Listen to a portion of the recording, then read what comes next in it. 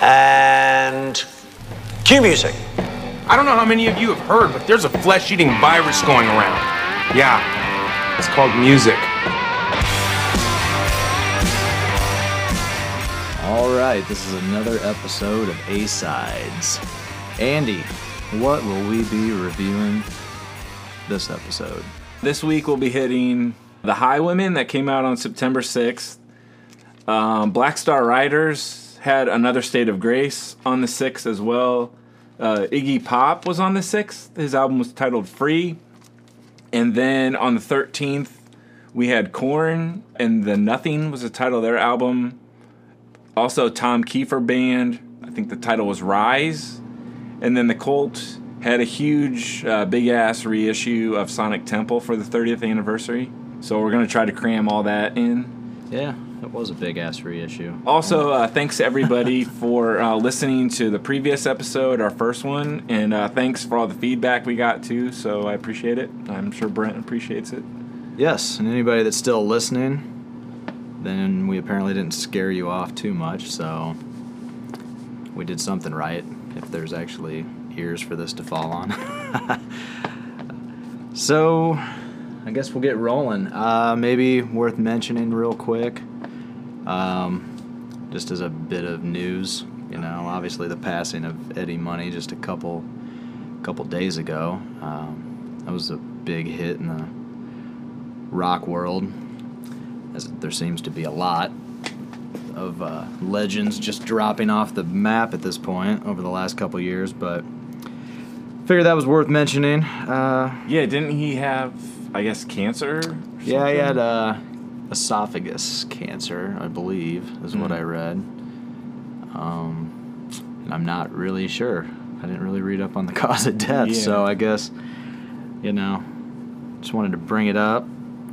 One thing we didn't do last time we talked about doing was having like kind of a recap of the, you know, latest in music news over the last couple weeks, but didn't feel like there was too much going on until that happened, really. So well, it seemed like there was quite a bit that went on since we last talked. Yeah, Eddie Money, and then there's like I don't know how you feel about it, but there's a big tour with Green Day and Fall Out Boy and Weezer that was announced for next year, and they all have albums coming out. Yeah, I guess I did see that, and I didn't care. I'm not like a huge Weezer fan at all. Green Day, they kind of lost me years back. I don't know. And I did hear the new Green Day song, and I actually, I kind of like it because it sounds totally different. Yeah, like, I only listened to it once, but wasn't it some kind of, like falsetto thing and sounded like glam rock more than, like, punk rock or something? Yeah, it was pretty weird. I'm trying to think. I mean, I only listened to it once, and I do remember right when it started thinking this riff is a complete rip-off of something, and I couldn't put my finger on it. If I listened to it more, I'm sure I would, but they're not really any strangers to the whole plagiarism thing, because American Idiot had several songs on there where they just blatantly ripped off classic rock songs. Like, you know, I think they ripped off like Motley Crue and Bryan Adams all in one song. I can't remember the name of the song, but so I don't know. I mean, it was interesting because, I mean, their formula is kind of, for the most part, they've stuck to that same pop punk thing, you know, and it just got old pretty quick, I thought. Yeah, I totally forgot about that, but I think it was like Wake Me Up When September Ends or something. Was that some song that sounded that was a like, song I think on that was that. one that sounded like somebody else. Yeah, probably. I remember that album coming out, and, you know, obviously everybody was really all into it, like it was this great masterpiece, and I bought it and listened to it a few times. I was like, yeah, this is really good. It was definitely their best thing in years, since Dookie, probably, in my opinion. But then I realized after a couple listens, I'm like, yeah, this thing is just chock full of plagiarism, just other people's shit, different lyrics written over the top of it. I mean, you could distinctly hear like one song on the guitar, like it was the exact same riff, but then they'd be singing this other song over the top of that riff, and they were two just blatant rip-offs, you know. So, I don't know. Like I said, I think the new song, I couldn't put my finger on it, but that riff was the drum beat and the riff. There was something, I've heard it before, and it'll come to me eventually. Maybe by the time we do the next episode, I'll have an answer for everybody. I have no idea right now, though. But I guess my point is, like, yeah, I'm pretty excited to hear if the whole record's going to be totally different. You know, might be a good thing, might be a bad thing. Yeah, the else was Weezer it? one seemed kind of weird. It's called Van Weezer, Oh, and they Jesus, said it's they want to terrible. do like a lot of riffs on and stuff, and It was horrible. Like that intro where they do like an Eruption ripoff. yeah, And it's like bad, like it's not played well. I mean, it sounded like if Yeah. I tried to play Eruption, because I'm just not that kind of guitar player at all. And if I was to try to do it, it would it actually might sound better than that. It was pretty rough. I don't know what the hell they're going for there, but it's a mistake, I think. I like that they keep trying to do different things. Like they're not afraid to try, but maybe their like approach is really weird. Like they're got trying that too quirky- hard or something, because they just did like I didn't care about the Black album, but it was like way too pop. But they said, okay, we want to do a pop album. Now they're like, well, we want to rock again or something. Yeah, I mean, I But- can appreciate bands that change Yeah. from record to record. I mean, there's some bands that have kept the same formula for decades and it works for them. You know, AC/DC, Motorhead, those bands. If they tried to change the formula, Yeah. they'd probably just fall flat on their faces, and, you know, or not. I don't know, but it doesn't work for every band. Like a lot, there's not very many Yeah. bands that can just keep putting the same thing out and keep people interested, and keep putting out good material, doing the same thing over and over again. Although my I was never totally into Weezer, but I always heard them on the radio and stuff, and I Yeah. kind of listened to their albums, but they were never like man, I gotta like seek these guys out. Yeah. But then it was like a couple of years ago, they put out some album, like I think the title of the album is like So Long or something. Like I can't even remember how it goes right now, but it had some weird looking creature on the front. Man, I don't know. And the single was like Back to the Shack, and I actually liked that album, and I liked.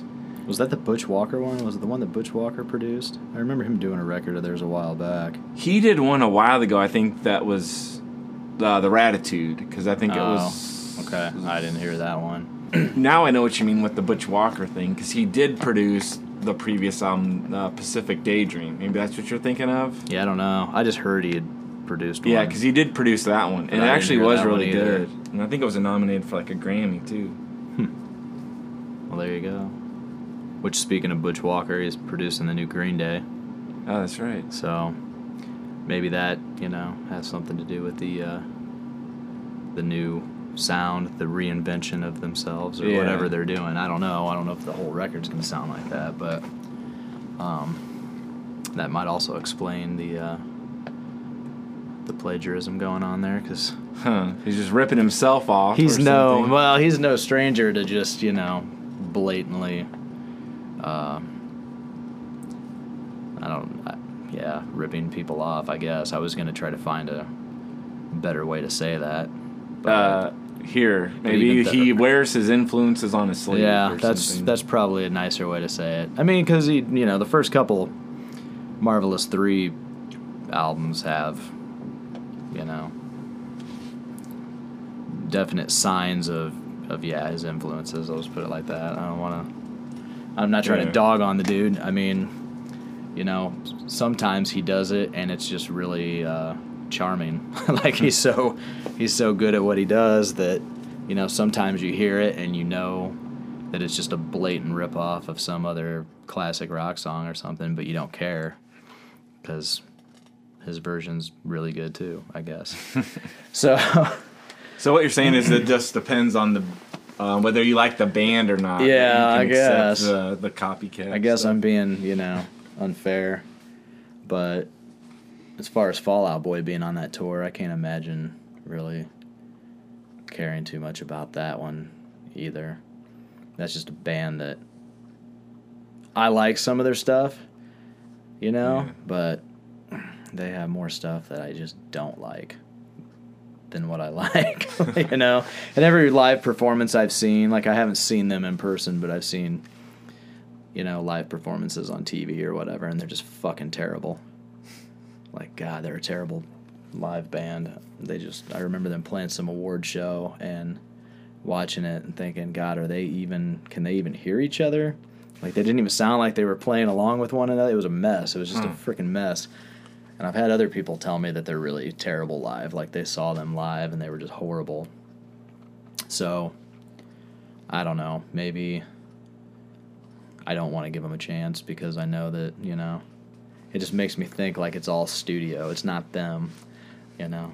Like, it's all auto-tuned and it's all modern technology making them sound good, not the actual musicians themselves. And you want to yeah, we can go ahead and we can just get right to it instead of sitting here babbling about Fall Out Boy. Yeah. Well, so I was kind of hyped up for this Highwomen album in a way.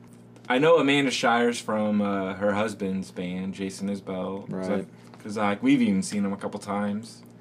yep. And then I saw her on tour here last fall, so I was kind of interested in that because I wasn't really familiar with some of the other ladies doing this too. So, guess I'm not really too familiar with Brandi Carlile. Like, I know she's got Right. stuff that's been on the radio, and she was just here in town not too long ago, but I can't say I've ever really listened to her.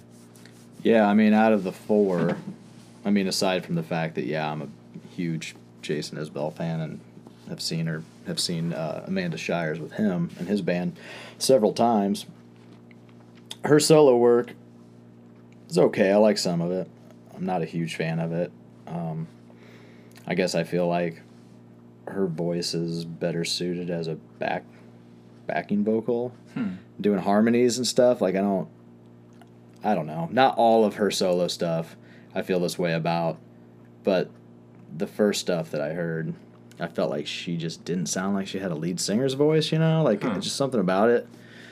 Just the overall timbre of her voice and the character itself. I don't know. But the last record she did was kind of more of like this weird kind of pop thing. I mean, it had like this totally different sound, and I actually thought her voice better suited that style. But then, yeah, out of these four, I would say like Brandi Carlile. If just this year, really, I was a late bloomer on her, but I just got into her this year, and then she just was at the Civic Center a month ago or whenever it was, and went to that. It was a really great show. She was amazing. So I was definitely excited as well to hear this when I first heard about it. And I've only heard a little bit of Maren Morris. And the stuff I heard, it didn't grab me. It sounded poppier, like, and more polished. Yeah, see, I thought she was like a pop singer because I've only heard her. I think it was some like I was trying to think of where I'd heard it before, but I think it might be some EDM artist called Zed, and she did vocals on that. So I just assumed she was more like top 40. Right. But looking her up, she's like a songwriter on her own, and she's more country. Yeah, and that Natalie Hemby, I'm assuming that's how you say her last name. I mean, I don't know any other way to fucking say it, but I had never heard her. I had never heard of her prior to this. And I looked up one of her albums. I can't remember the name of it, and I only listened to like a couple songs. And it was pretty good. I meant to actually listen to the whole record before doing this episode, but listening to all this other stuff we're doing, it just kind of slipped my mind, and I never went back to it. But, yeah, I mean, first hearing about this, I thought, this should be really cool, you know, because the only other thing like it is the Pistol Annies with Miranda Lambert and Ashley Monroe, who I'm a fan of, and I actually really liked Miranda Lambert's last record, The Weight of These Wings, and so, you know, I own both the Pistol Annie albums, and I like them, but some of it's like almost too pop at times, you know, like, I don't know, like they're pretty mainstream, you know. Ashley Monroe's not, so much. I mean, her albums are really good. But I don't know the other girl in that group either. I don't know who she is at all. But I guess my point I'm making is that's really the only other thing out there to compare this female country supergroup to. And I had kind of high hopes for this because other than Maren Morris, I mean, none of these girls were really pop. Like, I mean, she's kind of, like you said, like I thought she was kind of more mainstream pop or something. Yeah. But she, has some country stuff, and I'm not real familiar with it other than a couple songs that I listened to, and they didn't grab me. And then when they released the single finally, and it was that Redesigning Women song, I was kind of like, fuck. Now I'm not really interested in this anymore. Like, it just not... I suddenly just didn't really care until the record came out and we decided to, review it for this. And then, I'm glad I did, because actually I do like the bulk of this album. I don't know what your thoughts are. I'm going to kind of let you take over, because mine's kind of the same in that way. Like, I don't think, like, I had like a couple hour like road trip, so I thought, hey, this is a good time to just play it, and I thought it kind of fit just driving on the road. But like the first 2 songs were kind of what I expected, like all 4 of them, I guess, trading off vocals and singing together, and I was kind of like, I hope the whole album isn't like this, because that would it would feel too like distracting, maybe forced or something, like. But then after those first 2 songs, it really grabbed me, and I kind of liked how they did kind of trade off. Like, each of them seemed to have their own, like, signature song, and then even, like, I went back on Wikipedia and tried to look up the writing credits, and it seemed like everybody did contribute. Right. And they all kind of had those songs together, and then it would kind of balance with the songs that they had, like, individually. Yeah, I mean, I like the opening track. To me, the first time I listened to it, I guess maybe I was kind of in the same mindset, like, yeah, okay, they're trading off so they can all kind of have a turn and make their point, like, hey, we have 4 really great singers, But the second time I listened to this record, like, I didn't feel distracted by that at all. Like, I felt like that song worked really well. I felt like the trade-offs worked. The verses were really good. Yeah, maybe I was being too critical the first time. Yeah, and I think, I did too. Because you're first putting it in and you're thinking, okay, my job is to review this. So then you're instantly going in and critiquing it instead of just shutting the fuck up and listening to the song. And I was guilty of it. So the second time, it was like a totally different thing with that first song. And Redesigning Women following it, I think the thing is that first track is really good, but then you follow it up with this cheesy pop tune thing. I don't even know. I just think the song's dumb. Like, I'm not going to lie. The first time I listened to it, I was like, okay, Redesigning Women, cute. Where the fuck's Delta Burke, Like, if they would have put her in the video, I would have probably enjoyed it a little bit more. I kind of liked it, though, in a way, for that kind of corny, because it's like, what about driving 80 to feed the baby? And yeah, I mean, it was a playful little ditty, I guess. I mean, they're having fun, and some of this stuff on this album, I was talking to a girl at work about it, because she's into a lot of these kind of artists and stuff, and I asked her if she had heard it yet, and she said no, and we were talking about it. And I said, really, I just think, like, guys are going to listen to this and probably not enjoy it as much as women, just because some of the songs are too gender specific. Yeah. Like, My Name Can't Be Mama Today, or whatever the full title of that song is. Like, I can't relate to being a mom. I mean, I'm a dad, and there's days I don't want to be a fucking dad, I guess, but I know that's just like a thing that moms say sometimes, like, oh, I can't mom today. I just don't want to mom today. So I'm sure that, like, women listen to that kind of song, and maybe even Redesigning Women. Maybe they listen to it and, you know, they can relate to it more, so it is more enjoyable for them. I listen to those two songs, and I'm just kind of like, yeah, okay, I get it, whatever. Move on to the next thing. Yeah, because that made me think back, too, like, along the same lines when I was listening to it, like, because I listened to it, like at least, like, 3 times all the way through. But I thought back to the Taylor Swift album we listened to, and how some of those were kind of like female empowerment songs. And I was like, not to take anything away from like Tay-Tay, but like I felt like this was a better example of the female empowerment kind of thing. Maybe she's trying to go for it, but it seemed to work better with that, like the Right. mama. Yeah, no, like, I think that this is probably, today. I mean, they're all, well, I don't know if they're all moms. I know Brandi Carlile and Amanda Shires are both moms. I don't know enough about the other two.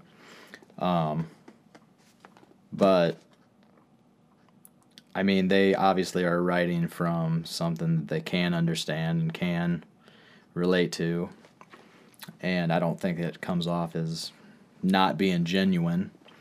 You know, and actually with that My Name Can't Be Mama song, I like it's got like a 60s gospel country vibe. And I really like that about it, you know.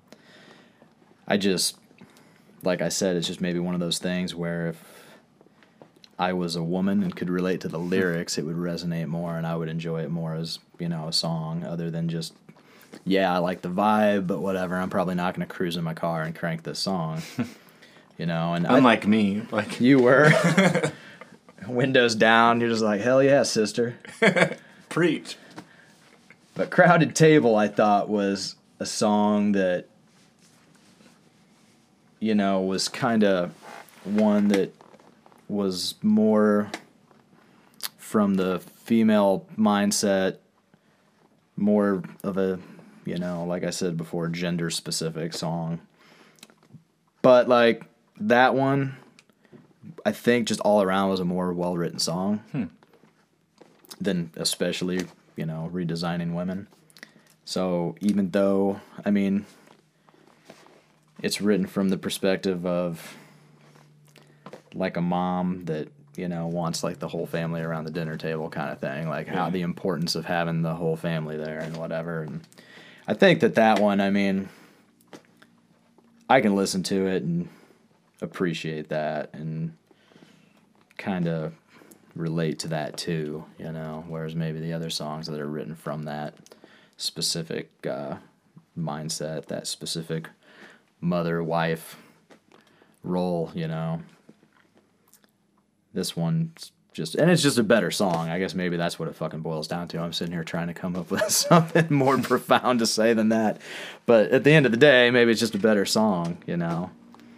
And I thought Loose Change was one that, even though it was kind of cheesy, I thought it was one that kind of shined a bit on this record. It reminded me of Dolly Parton. That's kind of along the lines that I was going to say, because like that's one that I wrote down in my notes and I kind of underlined it and I wanted to highlight it because maybe I didn't get a full Dolly Parton vibe, but going through those Rolling Stones albums, like there was a compilation from, I think her name was Loretta Lynn, and that's kind of what that song reminded me of, like the sassy vibe of like Loretta Lynn, how she's like, I don't want to be your loose change rolling around in your pocket.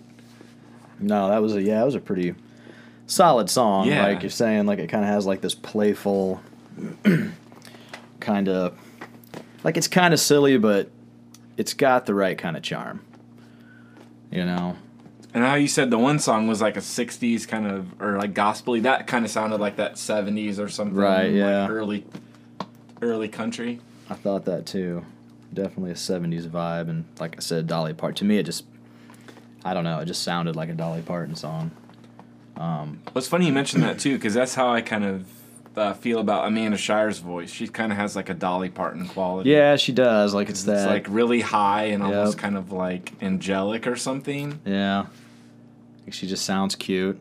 Yeah. And she is. That doesn't hurt anything either, but she definitely, like, you hear her sing and you're like, you know she looks cute. Like, you know she's pretty, you know? Yeah, like it's like weird with her voice because she Here we are. sounds the same singing as she does talking because Right. she talked between songs and she's got that really kind of high, soft, like breathy voice, and I'm like, is that kind of an act, or is she like actually sound like that? Yeah, I don't know. But good for Jason. Yeah. Mad props. Mad props, Yeah, brother. really. So, yeah, I thought, one thing, speaking of Jason Isbell, this is one note here. Yeah, he Dave wrote some Cobb. songs. Oh, well, yeah, I was. Yeah. I'll be honest with you, I didn't even look into who wrote what, but the song Old Soul was about halfway through the record. And Dave Cobb, that produced Southeastern, Jason Isbell's record, Southeastern, produced this album. And I thought when that Old Soul song hit, I thought that was pretty interesting because it has like the same slide work mixed with the haunting violin that kind of, if you go back and listen to it, it will remind you of Cover Me Up. Like at the end of Cover Me Up, how it is, well, throughout most of the song, but the end, the slide and everything kind of picks up. And if you go back and listen to that song, you'll kind of notice that, like, it's definitely the telltale that Dave Cobb definitely produced this. Like, that song sounds like it belonged on that record, as far as the instrumentation and everything. Yeah, because I've kind of noticed I'm not really I'm not totally a country guy, but I guess all these country albums recently that I do like, they're all produced by that guy. Like the Jason Isbell stuff's produced by him. Yeah. Anderson East, I liked his recent album, produced by that guy. Amanda Shires, and then now this. So I guess what that falls in the like Americana or whatever genre. He's apparently an Americana badass. Yeah. So I thought, speaking of Amanda Shires' cute little voice, Don't Call Me was, I thought, it wasn't like one of my favorite songs. It was like a fun kind of cheesy tune too, but I thought that was the one where it fit her the most. I mean, she sings the most on it and everything. And I thought that was kind of the highlight for her. Like, it kind of showcased the characteristic that is her, voice. Yeah, because that's kind of what I wrote down. I wrote, shines the most on individual songs. That Old Soul, Don't Call Me, right. And then If She Ever Leaves Me. And I kind of like that because of, like, the line about something, she'll drink all the liquor and leave you the ice. I was like, that's a pretty good line. Yeah. No, there was some good lyrics. I liked some of the lyrics on this. And like, one cool thing I noticed, too, about that from the Wikipedia page, because I guess I wanted to look up, like, some of the writing credits and, like, what the backstory was on this album. Because, as I said, I wasn't familiar with a lot of the people other than Amanda Shires, and it actually said that this was her idea, because she was on tour or something and listening to the radio, and she's like, why isn't there a lot of, like, female artists on the radio anymore? So she was talking to that Dave Cobb, and he, like, got her in touch with Brandi Carlile, and then it just kind of went on from there. well, that's pretty interesting, yeah. I did not know that. Because I was kind of wondering, how they got together. Well, it's a weird, like, I mean, Brandi Carlile, this Natalie Hemby, and Amanda Shires, I guess I see them kind of somehow meeting up, like playing the same festivals or something. Yeah, because that's kind of what they said, too, was they kind of did a festival thing. And But we're like- going to kind of rotate in people, but then instead of rotating people, then they settled on the Natalie Hemby and the Maren Morris. I think otherwise they wanted to rotate in others. Because Maren Morris is kind of the oddball out of this, I think, because she's like the pop star. Yeah. I mean, even though, like, yeah, whatever, technically she's country, but you know what I mean? Like, she's more, like, you see her albums at fucking Walmart and stuff. Yeah, the more mainstream, I guess. Yeah. And she's like the young princess, pretty one, like all, you know what I mean? Like like you see pictures of her and she's all glammed up, like her hair's done, she's wearing an expensive dress, she's got a bunch of makeup on, and these other girls that kind of more of a raw, I mean, you don't really see Brandi Carlile all dolled up, I mean, and I don't know. I mean, Amanda Shires, you do, but she's got, like, her own quirky kind of thing. Yeah. Like, she's kind of silly. Like, she's super pretty and super cute, like we already mentioned. 500 or 600 times. Yeah, but then like But when I saw her she on does these tour, weird things. Like, yeah, she had like hats like you got, like a a trucker trucker hat, hat, but it yeah. says like I pee in pools. yeah, like she's just silly and weird. Like, I don't think she has any intention of going out and trying to be a pop princess like Maren Morris, but. Yeah. And maybe I'm not trying to take anything away from Maren Morris. Maybe I need to listen to more of her stuff. And actually, I can't remember what song it was, but there was one song where she sings and really fucking belts. Like, you can tell it's her because it's clearly not the other three. But she had like a real deep, soulful, growly voice on one song, and I feel like an idiot because I'm talking about it now and I can't even tell you what song it was, but I remember kind of going, whoa, man, she really sang her ass off, I wish she sounded like that on other stuff that I'd heard, which, maybe she does have some songs where she sounds like that, and I just haven't heard them yet. But definitely a fitting, a nice dynamic to have, so she fits this group and adds something, brings something to the table. I felt like the last couple songs on this album was actually two of my favorites. That Cocktail in a Song, it's like a ballad. Thought the violin was really great. Some of Amanda Shire's violin work, I'm assuming she played it all, was really, really cool on this album. And then I thought, I got to the very last song, that Wheels of Laredo, and my thought was like, well, shit, why wasn't the rest of the record like this? Like, it would, like if every song was just kind of like that style. I guess because it was more of like a stripped back Americana type song. Like, the first song on this album kind of was that way too. I feel like if that's the first and last song of this record, if everything in the middle was a little bit more like that, I probably would have liked it better. I liked it just fine, but... But then you might have been like, man, this is all the same. Why don't they do something else? I might have been like, God damn it, why can't they just come up with something catchy, like, I don't know, like Redesigning Women? Like, why can't we come up with a title like that and have something poppy?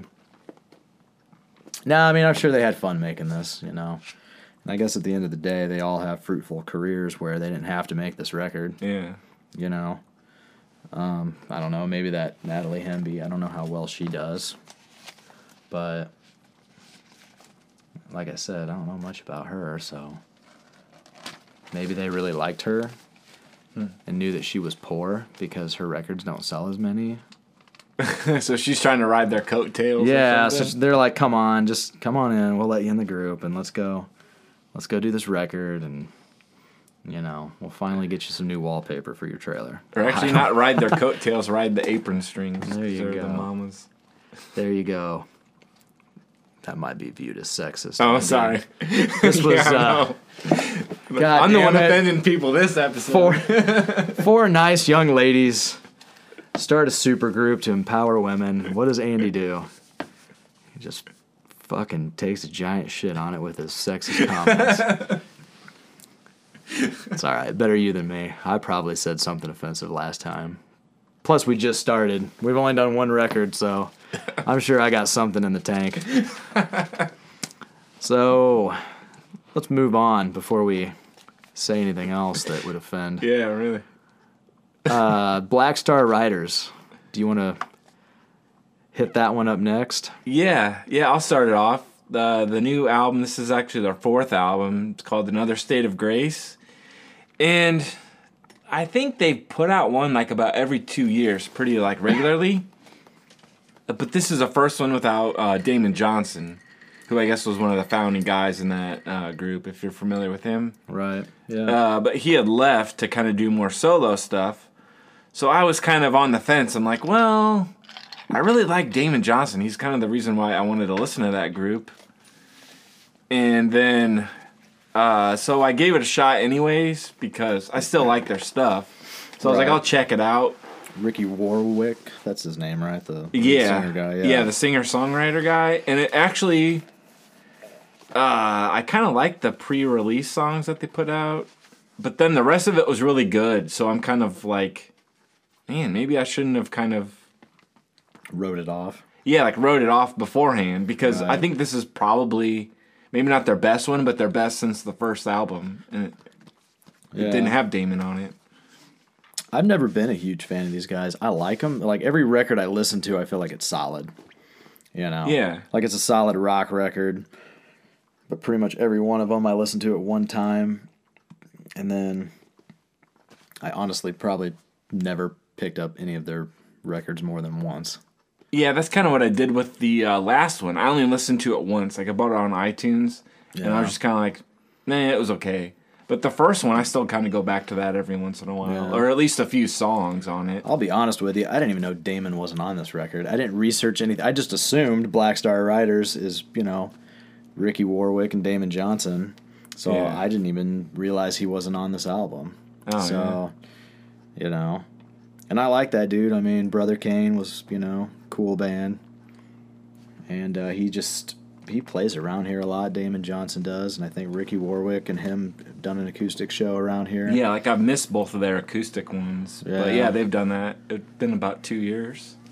Yeah, and I played a show with Damon one time, and he was just the nicest guy. Like, he's just the friendliest, zero bullshit, doesn't act like a Yeah. rock star, just fucking talks to you like a normal guy. I mean, Yeah, I don't know granted, if most of them do for the most Yeah. part, but he just was an exceptionally nice guy. Yeah, like I don't know if he remembers me, but he makes it seem like he does. He's like, "Hey, man," like yeah, and he even like Right. shakes my hand before I Right. shake his. Well, that's the way it was with me. Like, I didn't walk up to talk to him. Like, I'm always weird anyhow. Like, I don't want to ever come off like some douchebag Yeah. that, oh, hey, I'm a giant fan, pissing myself and shaking and acting like I'm meeting fucking Yeah. one of the Beatles or something. But it was like that night we played this one show down there at the Twisted Spoke. And he came up to me. It was the same thing you're saying. Like, he just came up and was like, oh, hey, man, you playing tonight? Hey, I'm Damon. Nice to meet you. It was just, fuck, cool. Yeah, okay. I mean, and he's a mega fucking beast on the guitar, The guy can shred, can sing. He's got a great voice. And I think he has, like, a pretty big cult following, I think people just goddamn love Brother Kane. Like, those records came out like years ago, and people just still love them.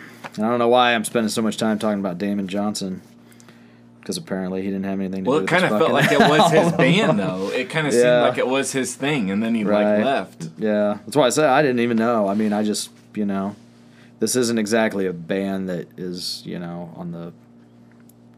on the radar. Like, I mean, even like Blabbermouth, they touch on about every kind of band, Yeah. and I don't remember seeing anything about him leaving this band. Yeah, because over here they're not like big at all. Like, and they'll usually play like we went to Rascals. That's kind of the stuff they'll play over here. But I think they did open up for Judas Priest Yeah, last year. But then, they go, because I guess they're still linked with Thin Lizzy. right. And so they're pretty big over in Europe, and they'll, like, headline over there. But here, they're kind of, like, playing to, like, 100 people. Right. Yeah, because both those guys, both Damon and Ricky, were in Thin Lizzy, right? Yeah, right at the end. So was that how they started this band, or? Yeah, because I guess I first saw him in, like, 2011. Well, it was another Judas Priest tour. It was Judas Priest, and then Thin Lizzy was opening up for him.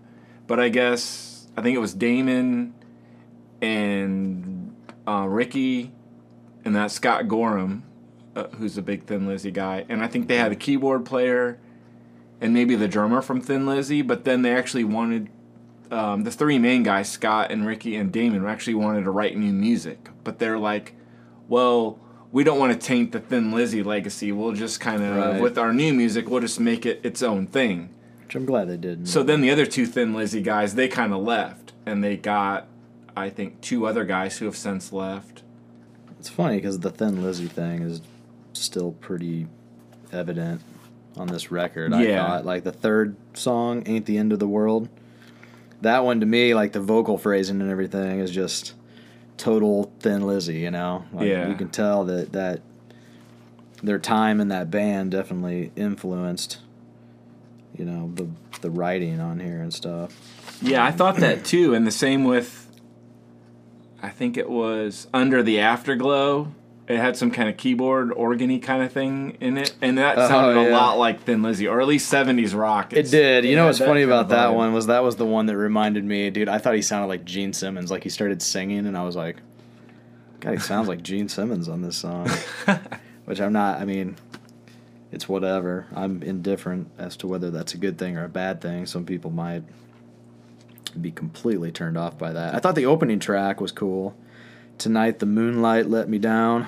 Yeah. Kind of Rick Springfield is what it reminded me of. It reminded me of some of the like early 2000s Rick Springfield stuff that he had put out, where it was kind of modern, you know, modern produced hard rock pop kind of stuff.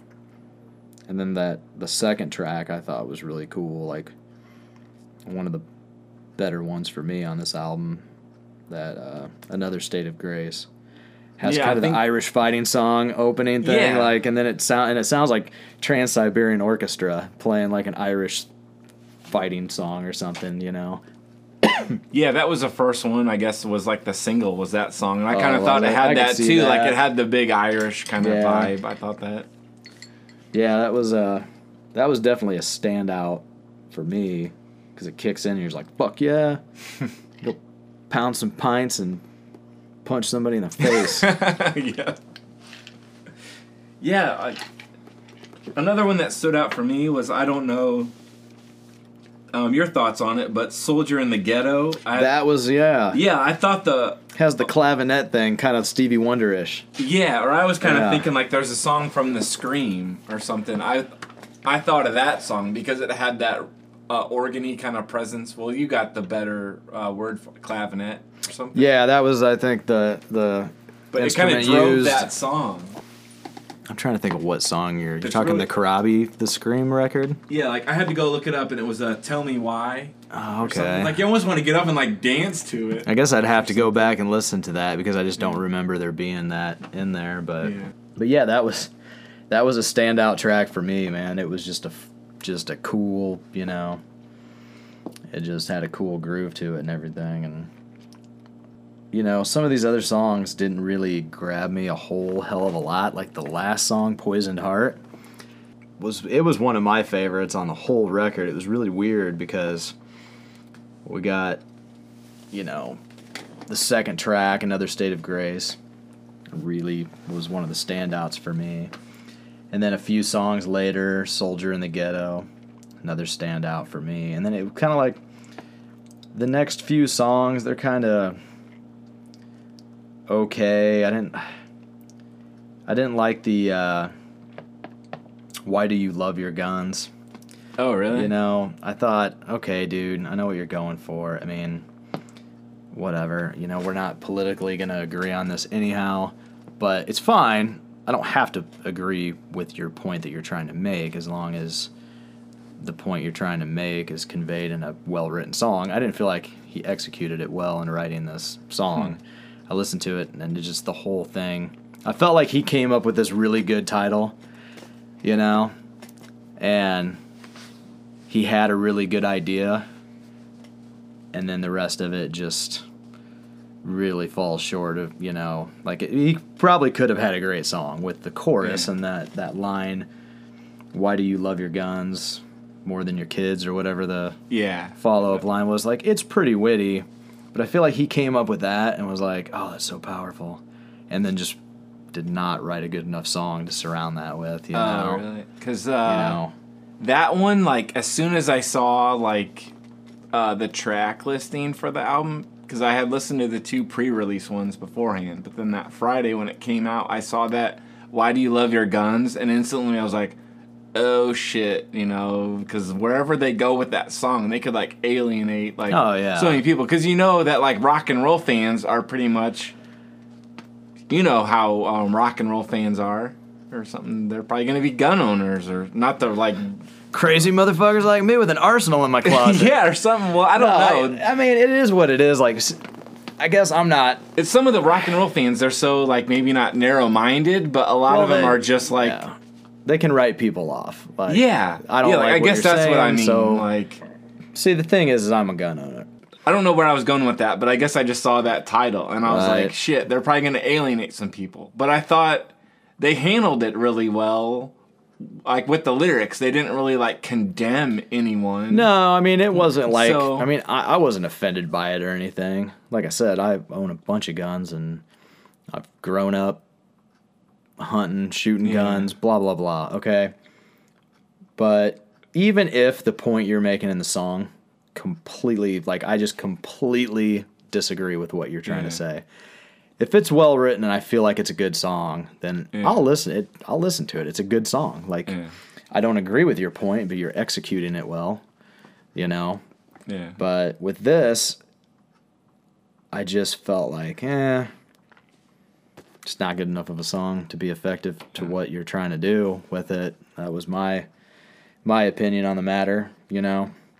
But I mean, let's face it, everybody's kind of jumping on the bandwagon of trying to write on one side or the other. Like right now, it's a very divided country, right and left, and you got people that are just like, they're going out of their way to pick their side and use their art or whatever to reflect their beliefs. And some people are really good at going out and doing that, you know, presenting their ideas and their beliefs and everything with their art. And some are just really bad at it, you know. I mean, Ted Nugent, he should probably just shut the fuck up half the time.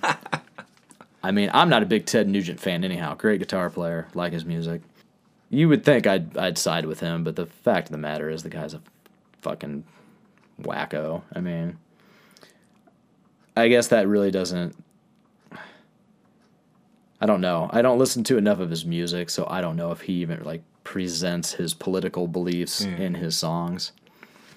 I just know that when he talks, he does, and probably should fucking tone it down a bit, but to each their own, I guess. But I guess the point I was making was, you know, I feel like this song falls short of the potential it had. So, I don't know. Not much more to say about that. I'm afraid I'll go off on some other fucking Oh, because rant. there was some interview. There was an interview with that Ricky Warwick, where he was going track by track through the album, Yeah. and it was actually a podcast. And even though like we're doing a podcast now, I don't really listen to podcasts, but I thought I'll check this out because I tried to skip ahead to that song because I wanted a little bit more of kind of like a backstory on that song. And I can't remember the shooting. It might have been Sandy Hook, but it was something where like a whole bunch of like little kids got shot. Right. Something. I think that was Sandy Hook, but was Sandy Hook like, I don't know, was that 10 years ago now? It was a while. There was some school shooting at like a middle school or a grade school, and he said he wrote a poem or Right. something. Well, then for this album, he just went back to the poem and tried to make a Right. song out of it. So maybe that's why he said it didn't really fit, because maybe Right. it was like he already had this and was trying to like put music to Yeah. it or add new lyrics. Yeah, I mean, it seemed forced to me a little bit. I don't know. But I try to not worry too much about that. You know, like I said, whether I believe in the point that they're trying to make or agree with them or whatever, it's just I just want to like the song. I don't give a fuck. Yeah. You know, what it's about. I mean, there's plenty of songs about drugs and doing coke and all kinds of shit I don't do that I listen to, right? Like I'm an 80s cock rock guy, you know, that's like my guilty pleasure. Meet me in the ladies' room. Yeah, I mean, there's just all these songs that I listen to where it's like I don't really have any part of that or know jack shit about it, and I still enjoy them for what they are. So I don't want it to be taken the wrong way, like, oh, I don't agree with this guy's view on, you know, gun control, so fuck this song. I just didn't like the song. But then, like I said, the point I was getting at was I felt like the next few, like the second half of the record, there just really was nothing for me, except for the very last song, which reminded me, it might be my favorite song on the whole album, was the last song. Oh, really? Because you said you like long titles, I think, and I thought you might like that one, In the Shadow of the War Machine, because it's kind of a Cool title. longer. Cool riffs. I like the riffs on that song. But it was kind of one of those where, you know, I liked it, but... Yeah, I kind of feel that way, though, too. Like, the first 5 songs, like, maybe it was front-loaded. Like, the first Right. 5 songs are really awesome, and then it did kind of taper off, but... Poisoned Heart reminded me of the Helicopters. Something about the tone, like the guitar tones and stuff. Like, it was very Helicopters, and I'm a big Helicopters fan. So, you know, maybe that's just why I am leaning towards that one being my favorite. So... But yeah, I would just say, you know, to sum it up, it just was a solid rock record. Yeah. I don't have much Yeah, more I to thought say that too, about it. basically. Yeah, I was like... it was good, because I listened to that one. Like, I listened to... with the High Women in the car, but I listened to the Black Riders a lot more when I was, like, jogging or working out. So I thought it kind of fit that. Yeah. Did you, like, get any serious gains while listening to it? No, like any muscle mass or... no, like, look at me. Do I have any muscle? I'm just saying, I maybe, you know, maybe that would be like an extra added bonus. Like, we could tell people, look, man, if you listen to the Black This Star album, you'll get Riders cut record, or you'll get all something. cut, yeah. Well, yes, we did. Or, Yeah. I did. So buy this album. Yeah, buy the Black Star Riders record, and you will look like Chris Hemsworth when you take your shirt off. Yeah. You'll look like Thor. Maybe that's what the guns he was talking about was. Yeah. Yeah, there you go. So, Andy, I'm thinking we need to find out who makes these Arnold Palmer spiked drinks. And And just get him to sponsor. we the need to show. get them to sponsor the show. I'm trying to find the brewery, and I can't... Oh, Hornell. Hornell Brewing Company. La Crosse, Hornell Wisconsin. Or is that Hormel? Hornell with an N. Yeah. Hormel's the chili. We could see if they could sponsor it too. Although I'm not sure that we want to sit in my basement and eat chili. Uh-huh. That might I don't know. We need to pick up some sponsors. So, you know, a little bit of ass kissing right now. Arnold Palmer spiked, half and half. Stuff's really good. 5% alcohol. I'm more of a beer guy. Andy's more of a poolside soccer mom drink kind of guy. Foo-foo drinks. Yeah, he's into the foo-foo drinks. But he brought these last time, and I tried one because I like the Arnold Palmers. You know, I'm a fan, and these are good. These are really fucking good. So They're too good. They are too good. Andy's a lightweight, so by the time we're done with this episode, I might have to scrape them up off my floor. I'm not sure. Not that we're drinking while we record this. I mean, what kind of fucking hacks would do that? So, what were the dates these came out? The 6th, right? September 6th was Iggy Pop as well, right? Iggy Pop Yes. released the album Free. And this was not on our list until I was listening to it, and I text Andy and I said, hey, look, we have to fucking do this record. Like, I got just a few songs in and just started dying. Like, we have to. You know, and I'm not a big Iggy Pop fan anyhow. I mean, I'm not a fan. You know, some of the classic Stooges stuff, Raw Power. I mean, cool record.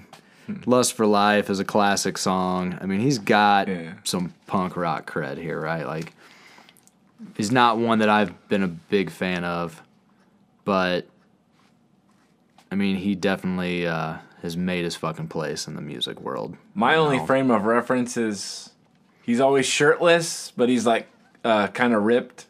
Yeah. And then there's like, I Want to Be Your Dog. I Want to Be Your Dog, yeah. But mostly I know him from, I think, that show on Nickelodeon, Pete and Pete. He was like somebody's dad on there. Wow, I didn't know that. So, yeah, that's like, so I was expecting something totally different than what this album actually was. Yeah. Well, even, yeah. I mean, I heard that last record he did with Josh Homme from Queens of the Stone Age. Yeah, I don't think I listened to that album, but I remember watching. They were on Austin City Limits, and I watched that episode, and they played all that stuff from that record, and it was okay. I mean, I didn't obviously I didn't rush out and buy the record because I still don't even know if I've heard it, but it was, what you would expect from Iggy Pop, and this was just not even fucking close. Like, the first track is some weird, atmospheric instrumental kind of thing with, him just doing this spoken word. Like, he just keeps saying, "I just want to be free." And there's like this... Yeah. Then there's like this, was it alto or soprano sax? Well, I don't know. Saxophone solo thing. Like, it was cool. I mean, it's kind of a jazz record, Yeah, it was really jazzy, and I was like, I thought this was a punk guy. Yeah. But then it kind of, what's that guy? Nick Cave and the Bad Seeds. It almost sounded something like that. He got weird on this one. There's no fucking denying that. Love's Missing, the second song, was kind of the one song where it was okay, this is cool enough. I guess it was the closest thing to a song that you could just sit and enjoy and not shake your head at or laugh at or, it was a pretty straightforward song. It's got kind of the, driving drums and bass, and the horns kind of come in at the end, and there's this weird tension that they build, and I thought it was pretty cool. And I thought, okay, maybe this is picking up now, because the opening track's kind of just this artsy-fartsy spoken word thing over this jazz piece. And then the third song, what was it called? Somali or something like that? And it was kind of just another atmospheric thing with spoken word. And it was like, oh, okay, I see the theme here, I thought. And then the song James Bond comes on, and that's when I text Andy, fuck, we have to, this is the most ridiculous fucking thing I've ever heard in my life. The James Bond song just, I want to be your James Bond. I thought when you said in the text, you were like, yeah, this James Bond song. I thought it was just going to be the James Bond theme song. It would he sound rocked it out or or something. But no, then he's there's some line about, her nuts melt in your mouth, not in her hand. Yeah, and then says literally then one line later says something about M&Ms. Yeah. And one of my favorite ones, he says, "She trusts no one, not even herself. Makes no sudden moves. Chalks it up to stealth." What? What in the fucking hell? She wants to be a James Bond. It's a quirky, just, man. I don't even know. You just have to hear it. I don't even know. I mean, we both just sang the fucking thing, and it pretty much sounds just like the song. I always see something about some song made the list of 1,000 songs you need to hear before you die. This is probably one of those. Yeah, you probably You need to. hear it. It's and he, I don't know. I was kind of confused. I was listening to it, and he keeps saying, she wants to be your James Bond or whatever. Then by the end of it, he's saying, so let her be your James Bond. So I was like, is this Iggy doing female empowerment? Yeah. Why didn't they ask Iggy to be in the fucking Highwomen? He could. Yeah. He could have contributed, right? He could have put this on there, and maybe the song would have been better if he wasn't singing it. I don't probably still know. That might just be the spiked. Throw Arnold some Palmer. Amanda Shires violin on there. Yeah, it was an interesting song. It is catchy. You can't really deny that. It's catchy.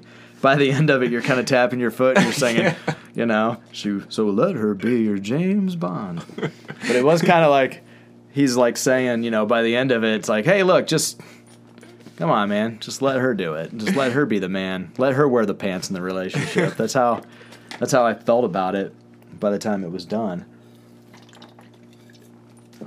But as if that wasn't fucking hilarious enough, right after that, there's a song called Dirty Sanchez. I wasn't even sure I was going to be able to get the song title out. And you know, the thing is, the horn, as this thing comes on, and the horn part in the beginning is like fucking epic as hell. So it starts off and you're just like, oh shit, this is actually going to be badass. Well, then the lyrics start. And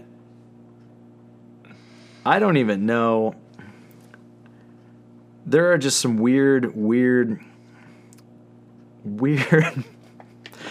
moments in this. I've got the lyrics pulled up now.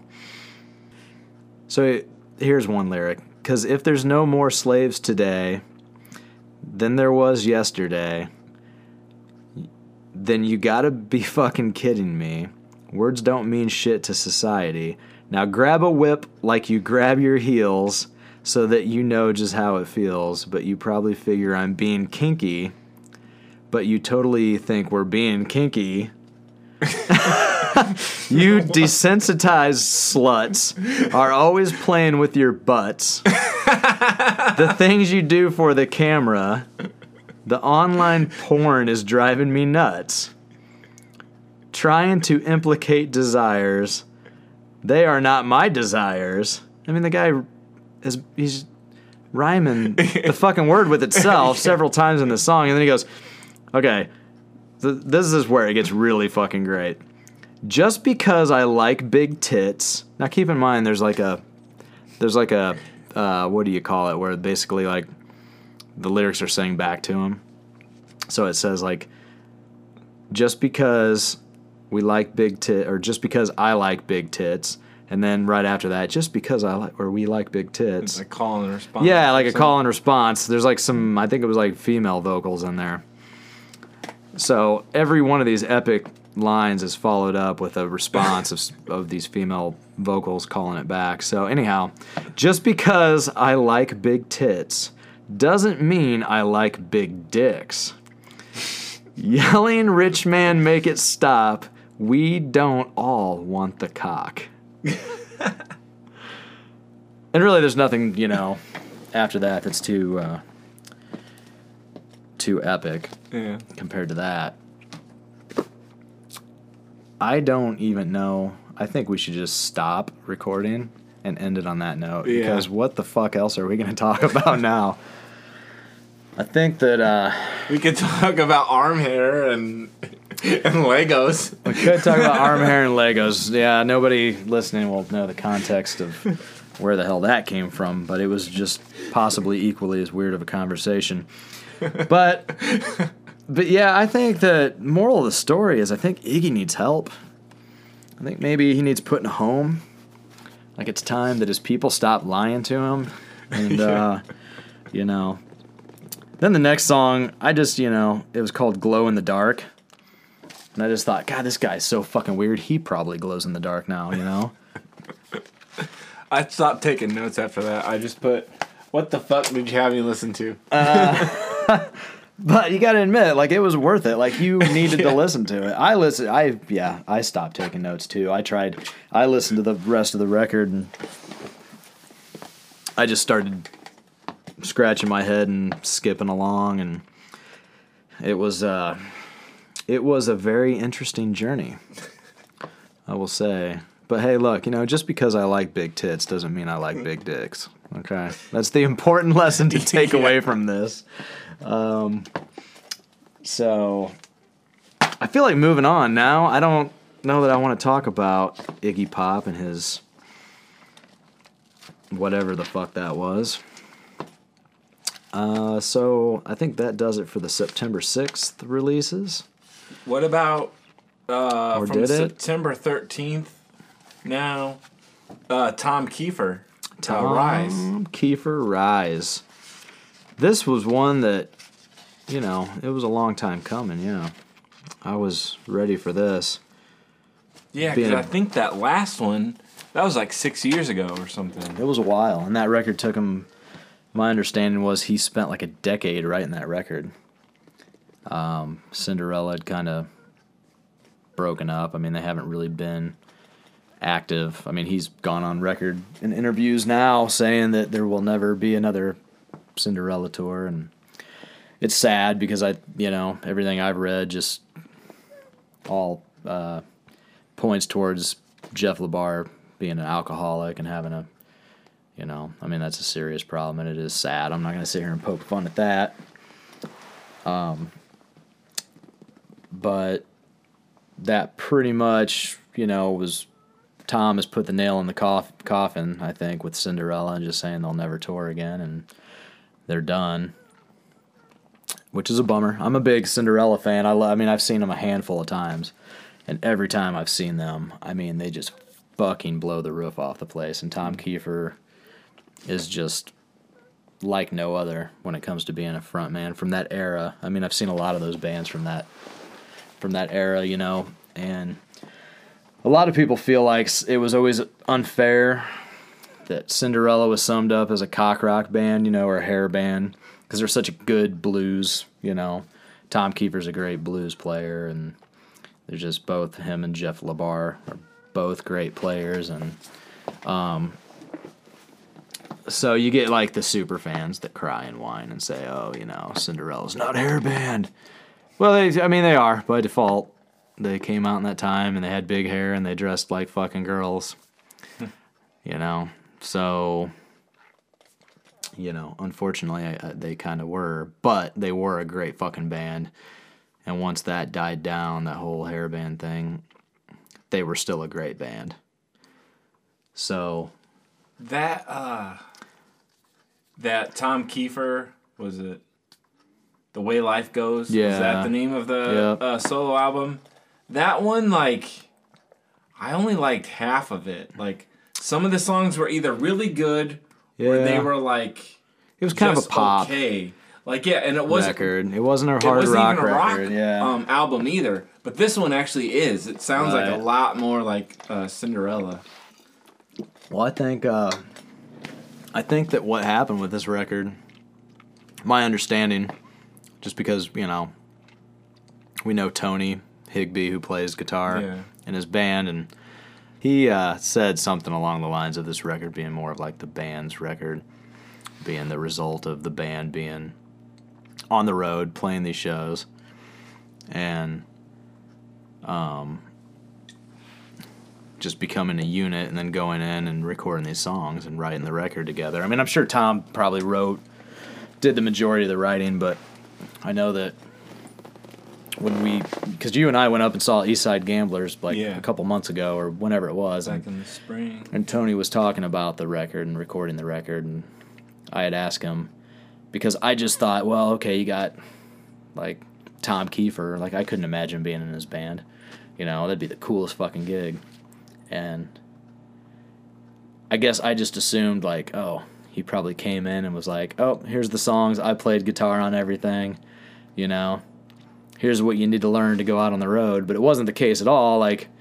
He came in with songs, I'm sure, and I think his wife writes with him. I think him and his wife write a lot of this stuff together.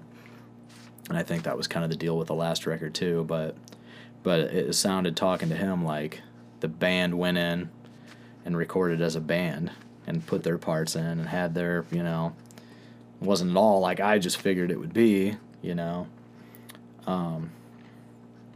But so I think that's probably why this record sounds like it does, and it's more of because you got he put out that record and then went out and toured, and he played a handful of songs from that first solo record, but he probably was playing mostly Cinderella stuff, so this band probably got really tight at playing those songs and those kind of songs. That was the bulk of the set, so I'm sure that influenced writing and recording this record, which is probably why this ended up being a fucking rock record, the polar opposite of the last record, I thought.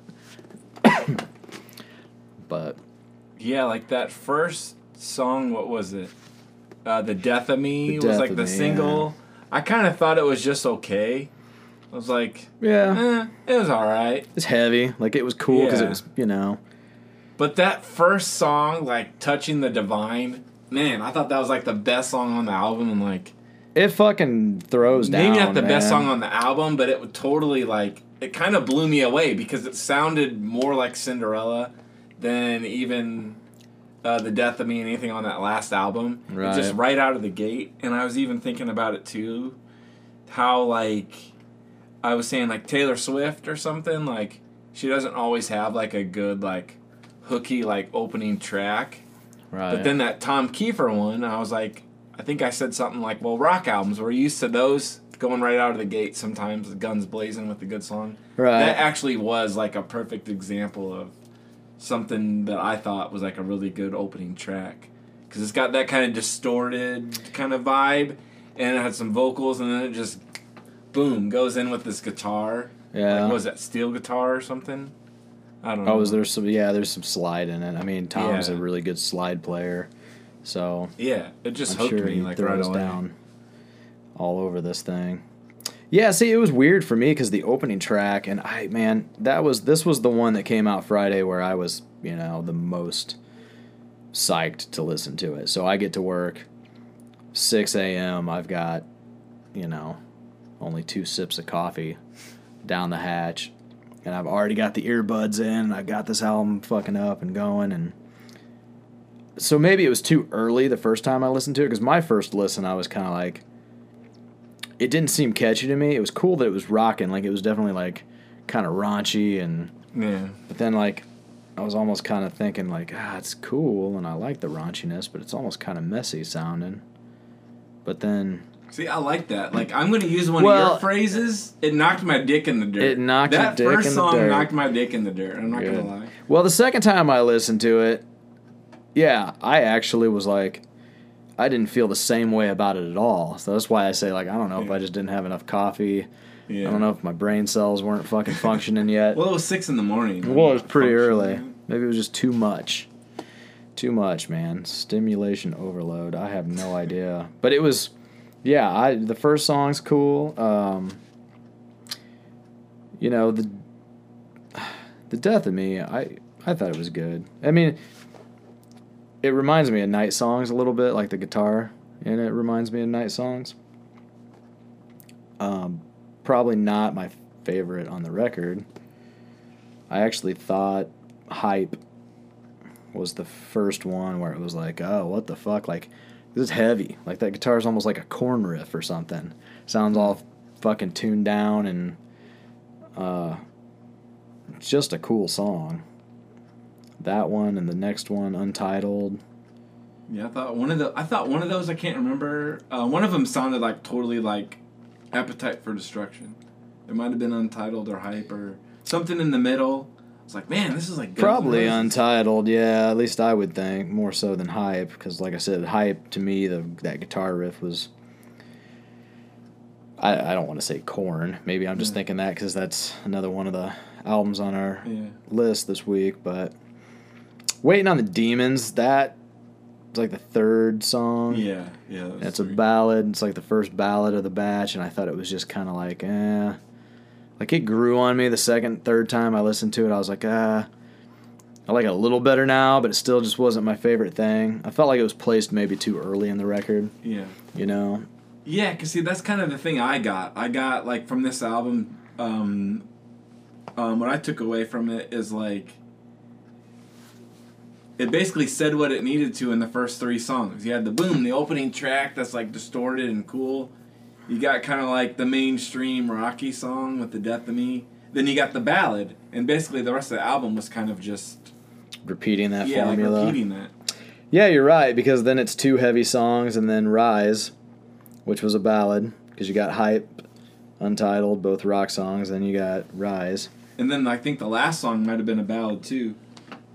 I thought that was one of that one? Yeah, the last song was really cool. Yeah, that's probably my favorite ballad, and Taste for the Pain I thought was pretty good, too. As far as the ballads go, those 2 were solid. The other 2 I could live without, to be honest with you. Rise just maybe too cliche for my taste. I don't know. All Amped Up, that one I thought was really cool. That was like the fucking rock anthem, you know? That was the one that it's like I could see, like, if that's not in the set list when he plays live, I'd be really surprised. Life Was Here. Another solid rock tune, you know. I don't know. It's weird. I like this record, but yet I don't feel like I have a whole hell of a lot to say about it. If I don't have a lot to, if I don't have a lot to, I liked it, but yeah, I liked it. I wasn't blown away. Like I don't feel like spending a bunch of time talking about. maybe that first track, I just liked it too much. Yeah, It set the bar too like they high. blew their wad way too soon. Yeah. You know, there's great. It's, you know, it's fucking Tom Kiefer, and you know Tony's no slouch on the guitar either. That dude's fucking badass. You'd have to be in Tom's band. So the guitar playing is great. You know, cool riffs, great slide work. The songs, I kind of feel like there's, you know, some solid songwriting, and I like it as a record. But yet, now that I'm sitting here thinking about it, there was nothing that just blew me the fuck away. You know? I mean, the first track's cool, all amped up.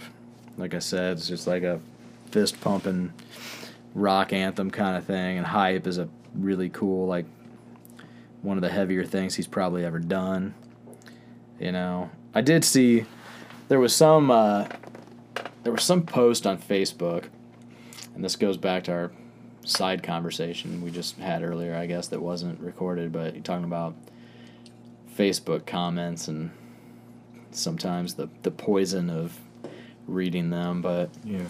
there was somebody, Well, the Numa guy, I guess, saying that's the greatest song ever written. oh yeah, that fucking dipshit. Now this was some post, like some page like Rock Rage Radio or Blabbermouth, or one of these pages that I follow, posted something about this record, about the Tom Kiefer album, and I don't know if they just shared like the video for The Death of Me or what the deal was, but people were just commenting on it, and I felt bad because it was like the comments weren't very positive. Like most of them were like, "Oh, the vocals sound like shit. It doesn't sound like he's got it anymore." And I thought, are you fucking deaf? Like he sounds the same. Like it sounds like the lead singer from Cinderella. Like people were bitching about him going into like the kind of scream thing that he does, like that voice, his fucking voice, you know, like, oh, going into that and it sounds like shit, and he should have just sang normal on this. And it's like, but that's Cinderella. Like it's the fucking singer from Cinderella. Yeah, did you ever listen to him? Like he sounds just like he fucking did. Yeah, because that was the thing that kind of like, I never really was totally into Cinderella because of that guy's voice.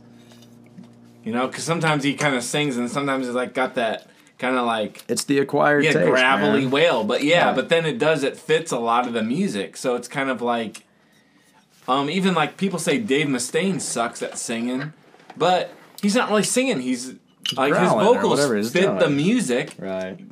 Yeah. So as long as it fits the music, I'm fine with it. Yeah, but I mean, dude, anybody that says well, I mean, there might have been people, I guess, but, you know, the first time you heard Guns N' Roses, did you think, oh, that guy's a great singer? First time you heard AC/DC, did you think, you know, like, you've never heard anybody sing like that? Yeah, it's got, like, attitude. Yeah, balls. and so the first time you hear it, it's not, I mean, I'm a big Motorhead fan, and I'm not going to sit there and tell you the first time I heard Lemmy, I was like, oh, this fucking guy's awesome. Yeah. I mean, I didn't. I don't know. I don't know when I really got. Or what, like Tom Waits? That's a good example. Or Tom Waits, yeah. I love Tom Waits, but you know what? First time I heard Tom Waits, I was like, what the fuck is this? Yeah. Are you kidding me? I mean, some stuff, it just, I don't know. It grows on you. I don't really know what it is. Like, you don't get it the first time. Like, your ears and your brain don't process it the very first time you hear it. And, I mean, I'm a big Cinderella fan. I've been a fan for well over a couple decades now, you know. I was pretty young the first time I got into them, and I probably didn't like his voice the first time I heard it. I probably thought, oh, what the hell's this guy doing, you know? I think I had heard, like, the Nobody's Fool, you know, where he's kind of singing and it's the ballad, but then you go to the rock stuff and it's like, ugh. Right. You know, it's like cringe, but then you hear it enough, you get used to it, and it kind of works. Yeah, it's just a different voice, man. You don't hear it. you've never heard it before, and so you don't know what to think the first time, I guess. I don't know. I felt like this was a solid rock record. Yeah, definitely. I don't have too much more to talk about on that. I think the other one we got is the Korn. Korn put out a new album. Which, I don't know about you, but like, I've never been totally into Korn, but I think I want to like them more than I do, because they were kind of like, I'm a few years behind you, and I think you are more into some of the hair metal bands, and when I was really getting into music was the late 90s, when nu metal was, right? The popular rock. So that was kind of my coming of age or something. It was like this nu metal. So it's not really the best genre to get into. And I never totally liked Korn. Like, I liked like Freak on a Leash. Right. And what was that? Got the Life. Like, I like those. So I bought the album, Follow the Leader. Yeah. And I didn't like the rest of it. I liked what was on the radio. So I think then the last 20 years since then, I've always liked their radio singles, but I don't like the album tracks. Yeah. And I've seen them live now like 4 times, and usually they've been in an opening slot and they just play those radio songs. So they come out, play the hits, they're in your face, and it's like a really good like way to hype you up for the show. Right. They got 40 minutes and they played just the hits, and it's awesome. And then so like I guess I've wanted to like them more than I do because they're good live and they've got good like hooky songs. So I think this is only the second album I've bought, but I just really liked it. I don't know. Maybe it was like the Tool thing where I was kind of hyped up for it because I wanted to like it and give it a chance. But then I was kind of opposite of Tool because I actually did like it. Right. Well, yeah, I actually liked Korn back when they came out. I thought, fuck, these guys are heavy. They were cool. They were really different. I saw them on the Follow the Leader tour. Oh, actually, really? They were with Rob Zombie. It was kind of like a co-headliner thing. Oh, cool. Was that like Madison or Billy? Was that... No, it was up in Moline at the whatever the hell it was called at the time. The Mark, yeah, the Mark of the Quad. But they were, it was. I really wanted to see Rob Zombie more than I did Korn. I liked Korn, but this was the first Rob Zombie. It was Hellbilly Deluxe, and so it was cool because he pretty much had that and White Zombie stuff. So the set was just like solo song, White Zombie song, solo song, White Zombie song. So it just alternated. Cool. It was just badass because that record was solid, and then so it was basically like a lot of Astro Creep. Yeah, for the most part it was, yeah. I think there was only like 2 songs he played maybe off Les Exorcists, but... And then Korn came out, and I mean... They were good. I don't know. It was so long ago now. It's like I kind of remember the mix just sounding like shit. And they came out for an encore and did... Earache My Eye, which is like the hidden track, the Cheech and Chong thing. Like, and they all, like, Jonathan Davis played the drums, and Fieldy was singing, and the drummer was playing bass, and then Head and Monkey were still on guitar, but it was like they did this whole instrument swap thing.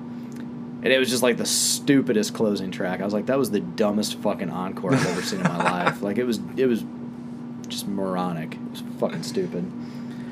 But it was an earache. Yeah, it was. It was pretty much. But I don't really go back and listen to that album. I don't really go back and listen to Korn at all, to be honest with you. I really liked the first 2 albums. Life is Peachy sounded like shit. It was produced terrible, but I thought it was kind of those guys at their best. And Issues came out after Follow the Leader, and I really liked that one a lot too. And then they slowly lost me after that, record by record.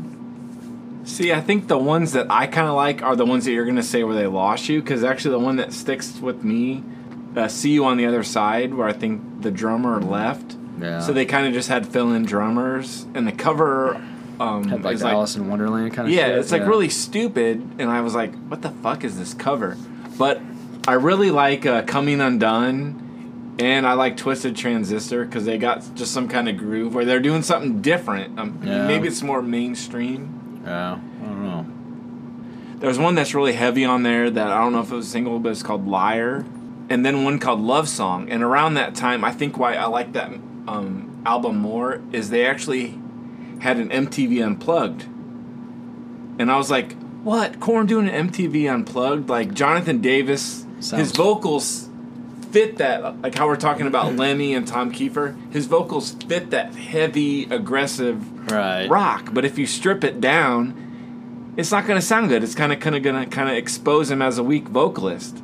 Yeah. But I got the CD from the radio station when it came out, and it actually blew me away. Like, I liked their MTV Unplugged because they did a kind of thing where they stripped the songs down, but they also kind of did it in a way that Alice in Chains and Nirvana did. They kind of changed some of the arrangements and added in, like, extra instruments. So they really embraced they like cellos and stuff, didn't they? Yeah, they really embraced that kind of like stripped down sound. And they did something, I forget what song they did. It might have been, they mixed some song with Love Song from The Cure, and they had Robert Smith like singing on it, and that was really good. And they did Freak on a Leash with like Amy Lee from Evanescence. And I know I'm going really off the rails because we're talking about the new album. But now I'm not talking about it. But I like that they did that. That one, maybe other than See on the Other Side, that's the one I like. It's the MTV Unplugged album, which isn't Korn. But going with the new album, yeah, this is one that I like. I bought it on Friday, and I listened to it. Like, I couldn't wait to listen to the whole thing when I got home. It almost felt like it took you on a little bit of a journey or something, too. Yeah, I mean, I thought it was the best Korn album I've heard in a while, but I haven't listened to the last few in their entirety. But it had stuff that intrigued me just when I listened to like a week ago before it came out, listening to the songs that they kind of pre-released. I thought that Cold song was, was fucking heavy. I mean, I was like, this... Yeah. I felt like it was the heaviest thing I'd heard from them in a long time. And so I actually kind of dug it. Didn't expect to like any of it. And I don't necessarily like the whole record, but, I thought the intro track was kind of weird, It was like every characteristic from Korn's past. Yeah, like bagpipes. Into one thing and crying at the end. Why? Or whatever the fuck he's whining about. I mean, yeah, it was kind of... It was a little much. Yeah. Like a cliched Korn. Yeah. It was like it was a parody of themselves. And I'm not sure, maybe it was intentional, because why the hell was that just like a short opening track that wasn't even really a song? And then the whole rest of the record kind of is not like that. Yeah. Other than I think there might be one other song where he's crying or something. I don't know. I guess he just gets really into it. And when he's recording, he digs up some demons or whatever. Yeah. I'm not sure what the deal is, but... I kind of dug into some of that, though, because I bought it, and I was looking at the album credits, who, like, wrote the songs. And I noticed that right away, like, 3 of the songs, including that opening track, said, written and performed by Jonathan Davis. Yeah. So that one, the closing track, and one in the middle were all just him. And so I think I was talking to Jim Glass's son, Griffin, and he had said that this was the first album that Korn cared about in years. So I was like...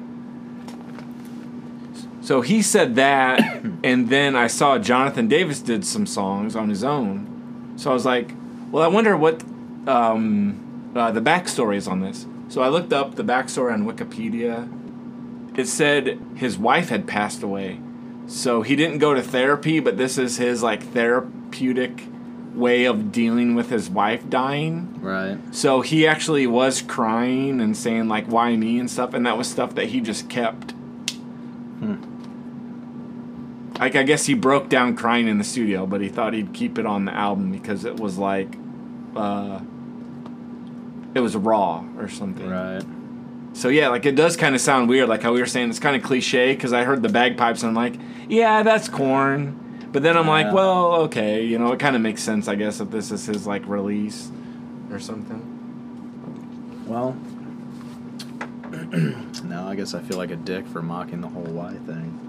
I figured, I mean, I know his wife passed away and all that. I didn't know that. I didn't know, like, I don't really keep up with them. Yeah, I mean, okay. I don't want to make fun of the guy or anything. It's just to each their own. I guess some people would be like, oh, that's, you know, so brave putting yourself out there like that. And me, I'm just kind of like, I don't know. Like, I'm not going to. Like, it sounded forced. Yeah, to me, it just didn't sound legit.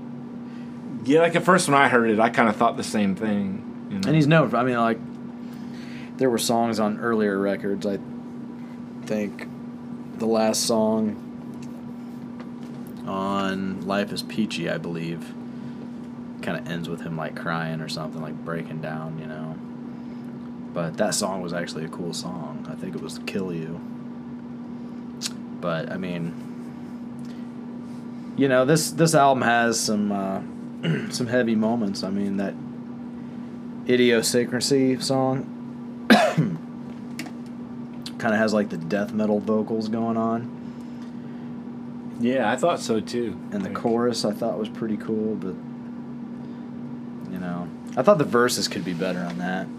Like, I thought the verses were just kind of okay, but everything else in the song was really fucking cool. And then I kind of liked the line where it goes into the bridge and he says something about God is making fun of me. Yeah, like, I kind of thought that, too. Like, I don't know if I wrote that down to highlight it. But, like, a lot of the songs did kind of have that. They were kind of the same in a way. Like, the structure was all the same. Like, the heavy, like, down-tuned, like, verse. But then the chorus has that hook where he's got some kind of cool chorus hook thing. And every song's kind of the same way. Or something. Like, I kind of picked up on that. Then there's always the breakdown in the middle. Yeah. It's definitely old school Korn. Like, the first record even had that stuff. The thing that bummed me out about this was I thought it'd be a cooler song if, when he goes into that breakdown and the bridge where he's saying God is making fun of me. I don't remember the next line, but and then it kind of builds up and kicks back in and he's singing that same line over and over again. I thought that just should have been the end. Like, they should have just gone out on that. Instead, they go back into the chorus, and then it was like, kind of lost its cool. Like, it lost its edge because it just went back to where it already had been. And it just didn't, I don't know. I felt like the couple songs before that, You'll Never Find Me, is that like the single? Because I didn't. That one was the single, the first song, and I actually really liked that one. I think the three that they released ahead of time was You'll Never Find Me, Cold, and I think Can You Hear Me? Or something. So I liked all those three. So that's kind of why I was like, at first I was kind of like, well, it's probably typical. I like the three that they released, and I probably won't like the rest. But then I did like the rest.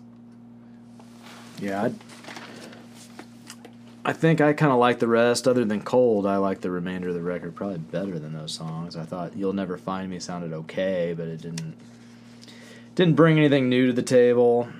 Oh, yeah. Seduction of Indulgence I thought was kind of cool because it was kind of creepy. And then he's kind of doing that, saying those lines at the end about licking me, raping me, skinning me, stabbing me, touching, or whatever. It's weird. I just think this guy really wants people to fuck with him or something, like, because he says something in there too about that, like, why is everybody fucking with me or whatever he says. And then I felt the title track, Finally Free. I felt like that was really just kind of blah. Oh, see, I liked Finally Free. I'd probably maybe put that as being one of the I thought that one, Can You Hear Me, it was just kind of okay. I guess maybe I was just trying to find something in this where, you know, was different and strayed from the formula, and all the stuff that kind of got weird I thought was better than the other stuff, you know. Like Ringmaster I thought had some really cool things in it. Like it was kind of this weird, like had the beatboxing thing and the breakdown. I thought, well, it's kind of corny, but you know, fuck it. Corny. It's something different, yeah. Corny with a K, huh? Gravity of Discomfort I thought was a cool title. But then like the song didn't really live up to it. I was like, oh, that's a cool title. That should be a good song. And then it wasn't. And then they had that Harder song. Yeah, with, that's like, the only all one I thought cymbals. was kind of weak. Was Harder was the weak. Yeah, I mean the cymbals are cute and shit, but you know, Prince did that shit years ago, and it was cooler when he did it. But the one thing that kind of maybe why I like this a little bit more maybe than you did was because I remembered something from years ago, like how I said I kind of came into music with the nu metal era, and one thing I remembered was Jonathan Davis. He produced the soundtrack for this movie, Queen of the Damned. I don't know if you remember that. Yeah. But he produced the soundtrack. The Vampire Chronicles. Yeah. Thing, and I think there might have been 4 or 5 songs that he wrote for that album, but he had different vocalists. Like there was one song that had Chester from Linkin Park, one that had Marilyn Manson, one that had Wayne Static, and one that had Dave and Draymond on there. And those are pretty good. And then they kind of had some like stuff just thrown on from other bands or something, maybe just contractual like label things or something. But the meat of the album was the 4 that he wrote and then had other singers on there. And I thought that a lot of this album had the vibe of those songs on there. Like I really liked the one with David Draymond. I can't remember the name of it. The song on that soundtrack. Yeah, the Queen of the Damn thing. And I thought a lot of this album, maybe that Can You Hear Me sounded like that Queen of the Damn thing. So like I had almost kind of forgotten about that soundtrack until I listened to this album, and it kind of took me back to that. So maybe that's why I might have liked it more, because I kind of liked that. 16-year-old Andy or something was kind of like, yeah, that's kind of cool. Right. Yeah, I mean, I didn't hate it. I mean, I liked it better than I expected to. Yeah. You know, I could throw it on, and I could like the bulk of it. I could enjoy listening to it enough. You know, I thought the last song was really funny because I was listening to it, and it's called Surrender to Failure. And I'm like, this is cool, man. I dig it. The drums and the atmospheric instrumentation. Yeah. And then as I'm listening, I'm like, wait a minute. Something's wrong here. And then I realized, God damn, dude, he just like ripped the Downward Spiral off, like ripped Trent Reznor. Oh, yeah. Like, dude, go back and listen to it, and the drums are so much like the song Eraser from the Downward Spiral. And then at the end, there's like this weird, like, distorted piano thing, and then you realize it sounds exactly like the piano thing at the end of Closer. And it just fucking ruined it for me. I'm like, well, no wonder I like it. It was already on a fucking record. You took like one of my favorite industrial records of all time, and you just took some of the coolest parts and ripped them off in one song. It's like, well, no wonder, man. You know? You basically just rewrote a couple Nine Inch Nails songs. Cramp made like some weird like mashup between 2 Nine Inch Nails songs and put a different fucking title on it and sang over the top of it. Well, shit, I'm like singing the praises of this album. Maybe after we're done, I need to go listen to some Nine Inch Nails. You probably do. It's a great record. I mean, I didn't hate this record. I liked it enough. Okay, there was stuff on it I liked. Would I rather listen to the Downward Spiral for the 400th time? Probably. I'd rather just listen to that than this one again. But I can't say that I won't listen to it. I mean, like I said, like that Closer, Jesus Christ. Now I'm talking about Nine Inch Nails again, but Cold. I thought Cold was a cool song. Like, I was hopeful when I listened to that song. I was like thinking to myself, okay, maybe this Korn record, it won't be so, painful to listen to. Yeah. And it really wasn't. So, will I drive down the road and crank it in my car? Probably not. I don't know. Like, I didn't buy it, you know. I can't because somebody stole my aux cord this morning. Andy had his car burglarized. Well, I don't know if it was really burglarized. They just trashed it. Yeah, I mean, he did leave it unlocked. So, Yeah. What can you do? But, so yeah, I think that as far as the new releases, that kind of wraps that up. I think the only other things that really came out were, you know, some reissues. There was the Cult Sonic Temple box set thing. It was like 5 CDs. And I'd like to thank Amazon for not shipping me my fucking copy. I don't know. I had like an email a week ago telling me that it was delayed, and I didn't really read the email. I just thought, whatever. But I'm not sure when I'm going to get it. But there's some good stuff on there. I mean, it was, you know, I can't honestly say that I made it through the whole thing already because it just came out a couple days ago and we had a lot of stuff to listen to and review and talk about, you know. But it's 5 disc full of, you know, some unreleased songs. Some of the stuff I'd heard before. I mean, there's been some, you know, B-side albums that they've put out over the years with just all unreleased material, so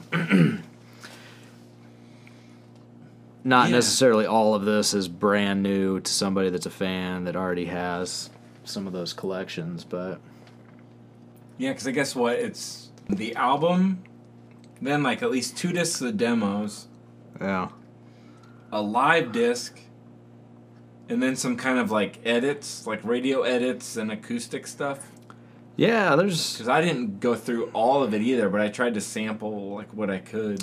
There are like 15 different versions of Firewoman.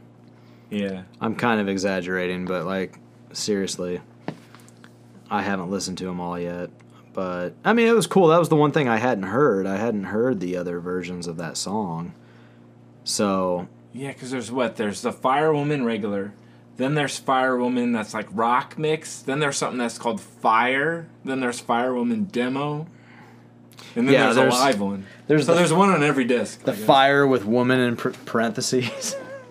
It's just the exact same mix, but they just fucking put the... No, I don't know. I didn't... Yeah. I mean, how many times can you listen to the one song and remember what each detail was to the...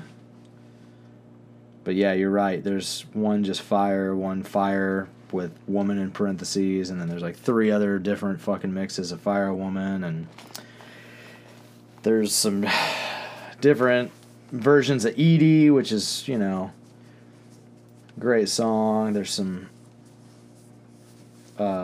Messing Up the Blues, which is a cool acoustic blues tune, and Medicine Train, a couple unreleased tracks. Bleeding Heart Graffiti, I've heard that one before. Actually, I believe I've heard Messing Up the Blues before. This is a band that has so many B-sides and alternate versions of songs that I can't keep track of what the hell I've actually heard. I mean, I'm a big fan. I'm not mocking them or making fun of them, but, you know, I'm looking at this box set at the track listing, and it's like, and even listening to it earlier, I was like, I'm pretty sure there's stuff that I know I've heard, but then some of it, I'm like, yeah, I think I've heard this because they had like, God, like when Electric came out, you know, there was Electric the whole... Piece. Yeah, there was like the whole deal where they recorded that record and then whatever, they fucking just shit-canned the record.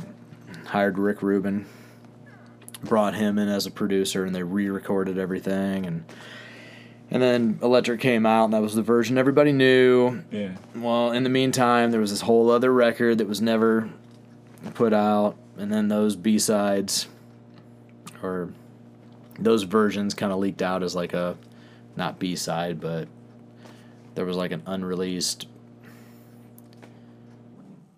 I don't know, I can't remember what the collection was called, but they put out like a rarities collection. And it had a lot of those versions, like there's a totally different version of Love Removal Machine, and some of those songs from that record. And then a few years ago, they reissued the record, and it was called Electric Peace, and it has like the two different versions of the album on there. And yeah, there is one thing I'll say, and I don't know if I've ever told you this, but like I have beautiful eyes. Yeah, thank you. I first heard of the Cult like 20 years ago because the WWF, like Steve Austin was the champion. Right. And for some reason they put out some CD and it was called Stone Cold Metal, but it wasn't like metal. It was all like classic rock. So like how I was saying at the time, 98 was like Godsmack. Right. And Korn and stuff. So this was I was kind of into that, but then the CD came out and I was a WWF fan. So I'm like, all right, I'll get this Steve Austin CD. But it had like Kiss, God of Thunder on there, The Cult, Rain, and like... Was it Rain, really? Yeah, Rain was on there, and it had Def Leppard On Through the Night, so it really wasn't a lot of the hits from these bands, but it was like really popular classic rock bands, but it wasn't their hits. And even like... Rain was technically a hit, but not... Or not one like it's not like a long-living... Yeah. She Sells Sanctuary, that's almost like a tongue twister. It is, especially when you're drinking. But anyway, so the thing is like I was kind of into that CD, but I wasn't into it because it wasn't what was cool at the time. But like nobody I ever knew for like the next 10 years ever talked about the Cult until I met you. And you were like, yeah, the Cult's this awesome rock band. I'm like, holy shit, here's somebody else that actually likes the Cult. So like, I don't know. It was kind of cool how you're like my one friend that liked the Cult that I never really... Yeah. Well, I never knew anybody else talked about the Cult. I'm always out there waving the flag. Yeah. For the Cult and rock and roll. No, it's a band I haven't seen live. They haven't played this area since the Beyond Good and Evil tour. It was like 2000? 99, 2000? No, it would have been 2000, 2001, I guess. Anyhow, long story short, they played the Madison Theater downtown Peoria. My parents had their 30th wedding anniversary. Or 25th. I don't know. They've been married a long time. They're old. But but anyhow, I couldn't go. And this was back when concerts were fucking cheap, dude. It was like $10 for a ticket. It was 2 nights in a row. Buck Cherry played there. Buck Cherry and Monster Magnet played Friday night. The Cult played Saturday night. See, it's the same thing. Nobody talks about the Cult. Everybody, like, people still talk about the Monster Magnet and Buck Cherry show, but nobody ever talks about the Cult show. I didn't know people talked about that show. I don't know. Like I remember talk about the Cult. They saw a Monster Magnet here in town. I just talk about the Cult show because I fucking had to miss it. Thanks, Mom and Dad. But I mean, I guess I was happy to be there for them. But yeah, no, it was crazy because it was like something just to put that into perspective of how concert tickets have just skyrocketed in price. I mean, dude, it was $10 a ticket. Okay. For each night, or it was $15 for both nights. Shit. And there was like something crazy, like 6 bands playing Friday night, because it was Monster Magnet, Buck Cherry, and then there was like. So it's probably like a. There were like 3 other bands. I don't think it was. I don't know who. Maybe. I can't remember, but maybe Rock 106 was still around at that time. But yeah, it was. It was cool. That was a cool show, and I really wanted to go see the Cult, and I didn't. And then they've played, Chicago a handful of times since then, and I just haven't gone. I wanted to go to the Electric anniversary tour they did, and I didn't. And they're doing the Sonic Temple 30th anniversary tour. I should probably just finally fucking do it and go. Not enough time in the day and in the week to get everything done I want to do half the time, but I should probably break down and finally see these guys live because I've been a big fan for a while, and it's just one of those bands, dude. And I don't want it to end up being like Motorhead. I was a big fan for years, had tickets to see them, and something always came up. And like, damn it, my son's got to be. Yeah, born. twice in a row, dude. Both of my kids, well, I have 3 kids, but the last 2 kids, I should say, got in the way of their births, got in the way of me seeing Motorhead. And then like a few months after my son was born, Lemmy died. Yeah. And I'm like, motherfucker! See what you did, son? You made me miss Motorhead. I had tickets and everything to see him in St. Louis. Yeah. And, Yeah, but he was canceling shows then, too. So it's well, like he didn't cancel that show. Well, so, it was up in the air till like the last minute. Yeah, it was one of those things, man. It probably wouldn't have been that great because he wasn't in, great health. But I still would have liked to have just been able to see him.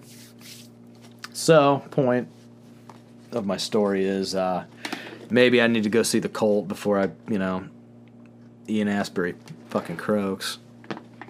And Or Billy Duffy. Or Billy Duffy, yeah. I mean, they're, that's just a great band. Their last couple records have both been great. Choice of Weapon was a badass album. I thought Lucifer was, one of the coolest songs they'd put out in a while. And Hidden City was a really cool album. That was just great. Front to back. It was just a different kind of record. I mean, these guys aren't really afraid to just do what they do and not need anyone's permission. Like, they probably don't need to fucking do this Sonic Temple anniversary thing. Like, maybe they are cashing in just to make some money. Yeah. I don't know. But I'm glad they're doing it. It was a cool box set. I can't wait till I actually physically have it in my fucking hands, Amazon. There was even something that came out on Friday, too. Or actually, 2 things came out on Friday that kind of almost pulled me away from the main albums that we were going to talk about. Was Alice Cooper put out an EP that I forgot about. I ordered it earlier in the summer, but I thought it was going to come out later in the month, like the 28th or something. But it came out on Friday, and it was basically like a bunch of covers from Detroit rock bands that they kind of did with musicians. Like, I think one guy from MC5, one guy from Grand Funk or something. So we had that. So I listened to that right away on Friday. Then Ghost put out a 7-inch. So those kind of took away from the Tom Kiefer and the Korn, right, and the Cult thing. So I kind of had to squeeze all this stuff in. Maybe so this was a good, like, I guess, week for music, I guess, or at least for me anyways. So I thought there was almost like too much to talk about. Yeah, I don't know. I mean, there's going to be some stuff coming up in a couple weeks. I don't remember what's on the radar, but my memory is shit, so go figure. Yeah, I know there's Blink-182, the 21st. I know there's Alter Bridge at some point, but I forget. Yeah. But it's probably time to just sign off. Yeah. And thanks for listening again. Thanks, Brent, for hanging out. Hey, thanks, Andy. Been nice having you. Yeah. Thanks for letting me drink your Arnold Palmers. Hey, thank you for introducing me to the Arnold Palmers. You get to drinking too many of them, you can't say the fucking name.